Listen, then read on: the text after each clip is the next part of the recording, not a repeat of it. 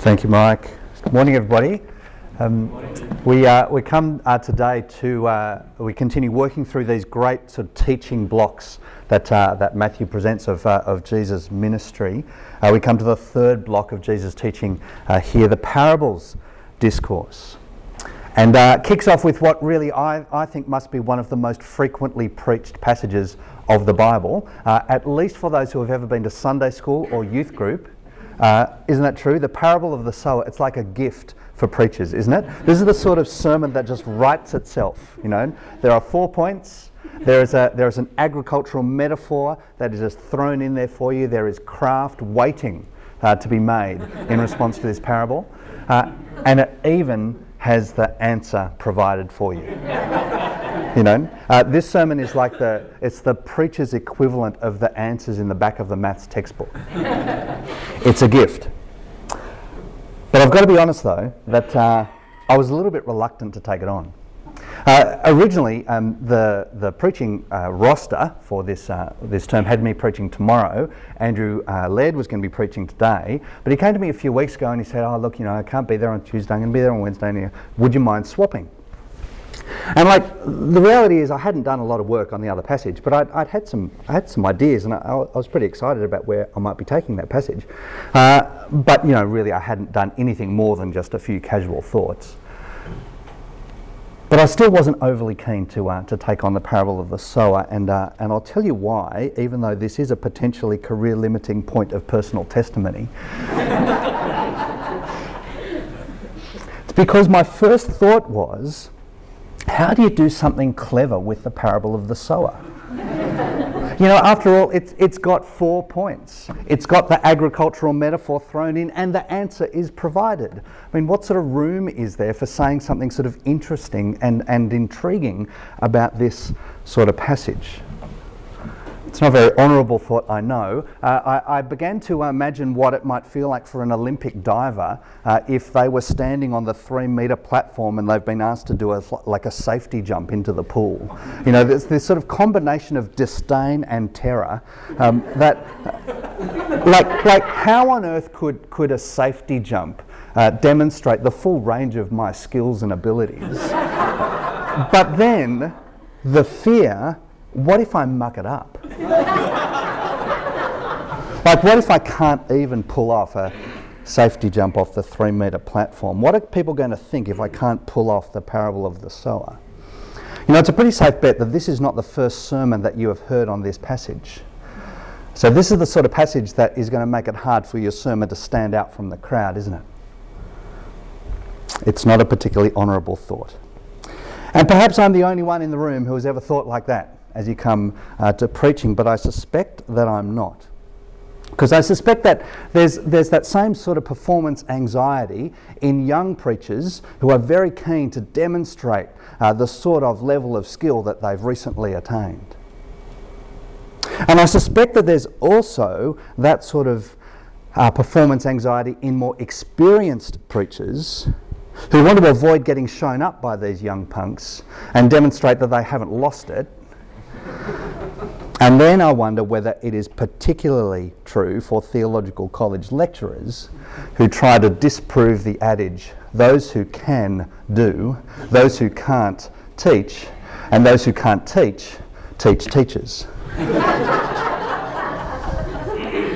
So I don't think I'm alone. Particularly, I don't think I'm alone because I think that this kind of thinking actually arises from a decent place in our hearts. Because we know that preaching is important. You know, if this is your role, if this is your gift among the people of God, that you might be a preacher of the Word of God, then you want to do that job well. You ought to exercise that gift with all of the energy and ability that God provides. After all, after you've finished preaching, you want the sort of feedback to be more towards the end of that sermon changed my life than we've sort of all got together and decided it might be better if you considered other ways of serving the Lord. The problem, though, of course, is that aiming to preach in the sort of way that would garner more positive feedback is only a short remove from preaching so that we would receive positive feedback. And then, of course, we find ourselves practicing our acts of righteousness before others in order to be seen by them, which is exactly what Jesus has condemned earlier in Matthew's Gospel back in chapter 6 that we looked at a few weeks ago. We know, don't we, that what we can do with generosity and prayer and fasting, preachers can also do with preaching. And so we turn preaching into a performance. And I see then that there's a dilemma. The dilemma that we have is that we want preaching to be effective. And yet we don't want preaching to become a spectator sport, with preachers standing precariously on the diving platform and congregations waiting expectantly ready to hold up cards with scores out of 10. And yet here we live in this sort of performance-soaked culture. How do we resist this dilemma? There's an issue here for anyone who preaches the gospel, whether it's in sermons, in a youth group talk, in family devotions, conversations with your colleague at work. And it's not just for those times that I give in to those pressures to perform, but it's also present in that God-honouring desire, that preaching would be effective in bringing people to Christ and seeing people built up in Christ. So my question is this: what will make preaching bear fruit? What is needed for our preaching to produce the kind of abundant harvest that Jesus speaks about here in this parable? So I'll go back to where I began. I do think that the parable of the sower is a gift for preachers, but in a different way, in a different sense to having 4 convenient points, an illustration provided, and the interpretation spelt out.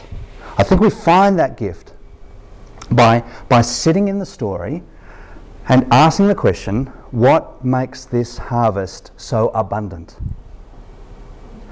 And the first point that I want to say is that I don't think it's because of the careful agricultural practices of the farmer. Like, I don't know much about gardening, but I do know that sowing seed on the path is a fairly dumb thing to do, right? And I imagine also that if you were a wise farmer, that you would know the parts of your paddock that have got sort of rocky, shallow soil. And you'd also know the parts of the plot where there's thorns growing, and you'd avoid those places. This seems like a not particularly wise farmer. Now, it is possible to imagine that what's going on here is that here you have a farmer with a particular plot of land with limited soil, and he is trying to make the most of every inch of soil that's available to him. So he's going to sow seed right up against the boundaries of the path, and right up against the boundaries of the rocky area and the thorny ground and so on. And if you're doing that, then you've got to expect there's going to be some that's going to fall onto those parts of the plot and will be unproductive. But that's not the story that Jesus tells. As Jesus tells the story, you hear that, well, there is some seed that falls on the path, and some on the rocky ground, and some among the thorns. And you get to verse 8, and it says that there's still other seed fell on good soil, and there's no suggestion here that there's any more of the seed that falls on the good soil compared to the others. There's no suggestion here that the farmer is being particularly careful and strategic in aiming his sowing at the good soil. It's as if he scatters carelessly, like not particularly worrying about where this seed ends up, which is a strange thing to do when you think about how precious seed is.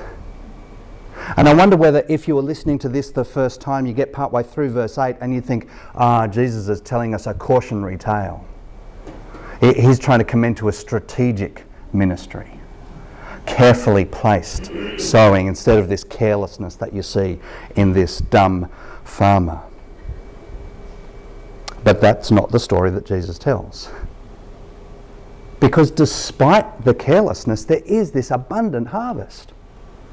Like, even if a full 3/4 of his original seed gets wasted and lost, still the harvest is able to make up for that multiple times over. The point is, it's not the manner of the sowing that makes the difference in Jesus' story. So what does make the harvest so plentiful? Well, clearly the soil has a lot to do with it. It's not just about how this message is heard, but the message needs to be understood. And the message not just understood, but also remembered in those times when trouble or persecution comes. And then not only remembered, but also given priority amidst all the other worries of life and the deceitfulness of wealth. It's important how this message is received, how it is heard. And I think in this, partly what Matthew is doing for us is offering us a way of making sense of Jesus' ministry that we've seen so far in Matthew's Gospel. So Jesus has been preaching this message of the kingdom ever since chapter 4, verse 17.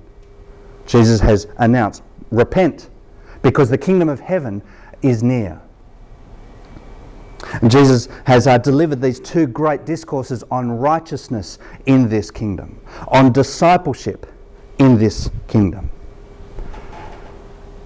And Matthew has shown us some of the harvest that has come from this sowing, this preaching ministry that Jesus has had. From Simon and Andrew, James and John back in chapter 4. Then the large crowds from Galilee, the Decapolis, Jerusalem, Judea and beyond the Jordan in chapter 5. Even a Roman centurion in chapter 8 and a Jewish tax collector in chapter 9. But then there are others. There are others who respond differently to Jesus. There are those who call him a blasphemer in chapter 9. The Pharisees who are suspicious of Jesus eating with tax collectors and sinners in 9 verse 11. Chapter 11 verse 20, we're told that there is no repentance in Chorazin and Bethsaida and Capernaum despite Jesus' frequent ministry in those places. Chapter 12 verse 14, the Pharisees are plotting to kill him, and in verse 24 they credit the working of his miracles to the work of the devil. How do you make sense of that? How do you make sense of the preaching ministry of Jesus that has received such polarizing responses? Well, I think part of what Matthew is doing in this passage is explaining to us, giving us a way of making sense of that. Here in verses 11 to 17, Jesus explains his ministry to the disciples. Now, there's much that you could explore in this passage, thinking about Jesus' messianic mission, how that connects with Isaiah's ministry, as Matthew here quotes from Isaiah chapter 6. I simply want to point out that one thing that Jesus is saying here is that he has chosen to teach in such a way that each person who hears Jesus preaching will need to answer for the way that he or she hears, the things that they see. Verse 9, Jesus says, of course, that hearing is more than just a physical phenomenon. It takes more than just ears to hear. If you have ears, then use them well so that you might not just listen but hear. Verse 14, we're told that hearing is a willing act of cognition. To hear and to understand, to perceive what is being said. More than that, verse 15, ultimately hearing is a matter of the heart. Failing to hear is a moral failing. Our hearts can become calloused, like scar tissue, desensitized to this message of the kingdom. And so one way we can make sense of these varied responses to Jesus' teaching is by recognizing that people choose to hear differently. And the same will be true of our preaching. People will choose to hear differently. And that will affect the abundance of the harvest. I wonder also whether part of Jesus' story is there is this suggestion that there's not a whole lot that preachers can do to affect the way that people hear. After all, the sower doesn't begin his day by going out and preparing the soil, removing the rocks, uprooting the thorns, and then ploughing over the path. No, the soil is as the soil is. People will hear as people will hear, which at least is a lesson to us as hearers of sermons to listen well.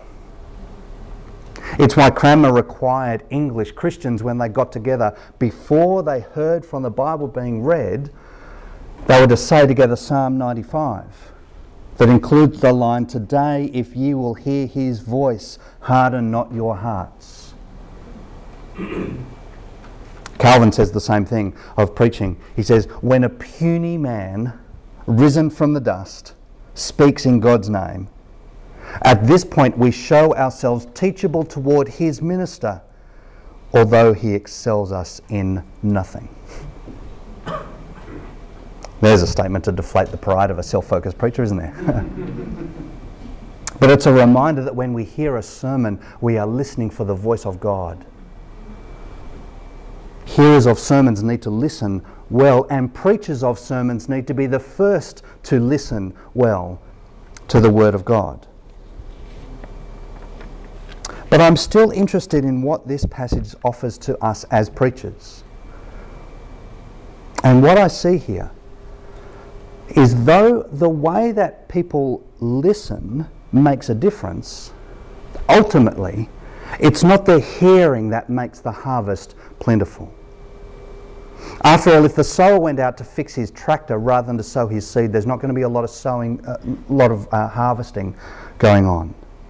The harvest is plentiful not because of strategic planning, not ultimately because of attentive listening, but because of the latent fruitfulness of the seed.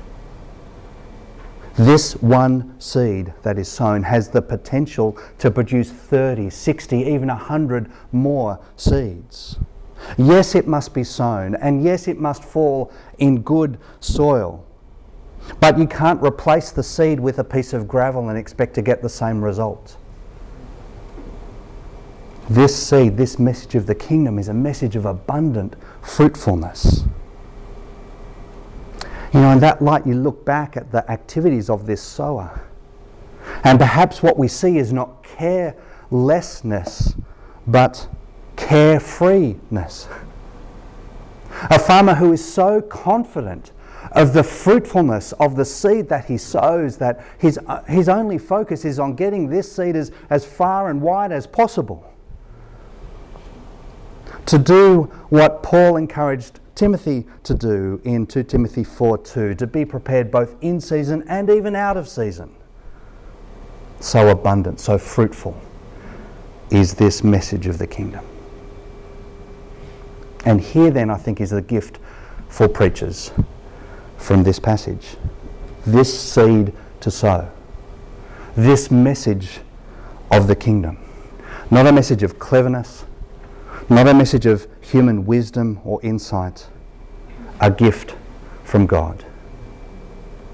The old hymn been in my head, we have a gospel to proclaim, good news for all throughout the earth, the gospel of a Saviour's name. We sing His glory, we tell His worth. Which isn't a license for careless preaching. The seed has to be sown, and we sow the seed well, but not so that people will be impressed with our sowing, but so the seed would have every chance to land where it can take root. And so we will preach with all the care and wisdom and cultural insight and communication skills that we can muster, not hoping for applause, but praying that the message of the kingdom would be heard and marvelled at in all its truth and goodness and beauty. The parable of the sower is a rebuke to self-focused preachers It undermines performance-oriented preaching. And it's an encouragement to anxious preachers. It's an encouragement to preachers in difficult circumstances, preachers at a loss to know how to solve the challenges of the congregation before them, the challenges that they know of, let alone the things that remain hidden. And this parable is a reminder to preachers who are concerned for the effectiveness of their preaching,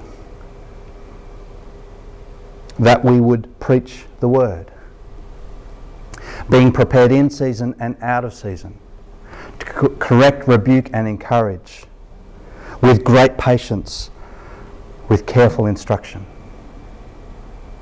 Preach the word confident in God's promise that this word is at work in those who believe. From 1 Thessalonians chapter 2. Preach the word holding on to God's promise in Isaiah 55. That as the rain and the snow come down from heaven and do not return to it without watering the earth, causing it to bud and flourish, producing seed for the sower and bread for the eater, so also the word that comes from the mouth of God will not return to him empty, but will accomplish what God desires and achieve the purpose for which God sent it. Preach the word. Because this word is the gospel of the Lord Jesus Christ, the one who is God with us, the one whose blood was poured out for the forgiveness of sins, the one who has been raised and to whom has been given all authority in heaven and on earth. We preach the word. You know, earlier in Matthew has used that, Jesus has used that same metaphor of the harvest. Jesus has told us that the harvest is plentiful, but the workers are few. And in response to his call, God's people have asked the Lord of the harvest to send out more labourers into his harvest field. And many of you in this room may well be the answers to their prayers. So listen to the parable of the sower and preach the word for the glory and honour of Jesus. We pray that might be so. Lord Jesus, we thank you for this gift that you have given us. This story that reminds us, that points out to us how fruitful, how abundant the message of the kingdom is. Lord, we pray that we would be so confident in this word that we would do all that we can so that this word would be preached, the word would be heard, that lives would be transformed and people would bring you praise and glory. Amen.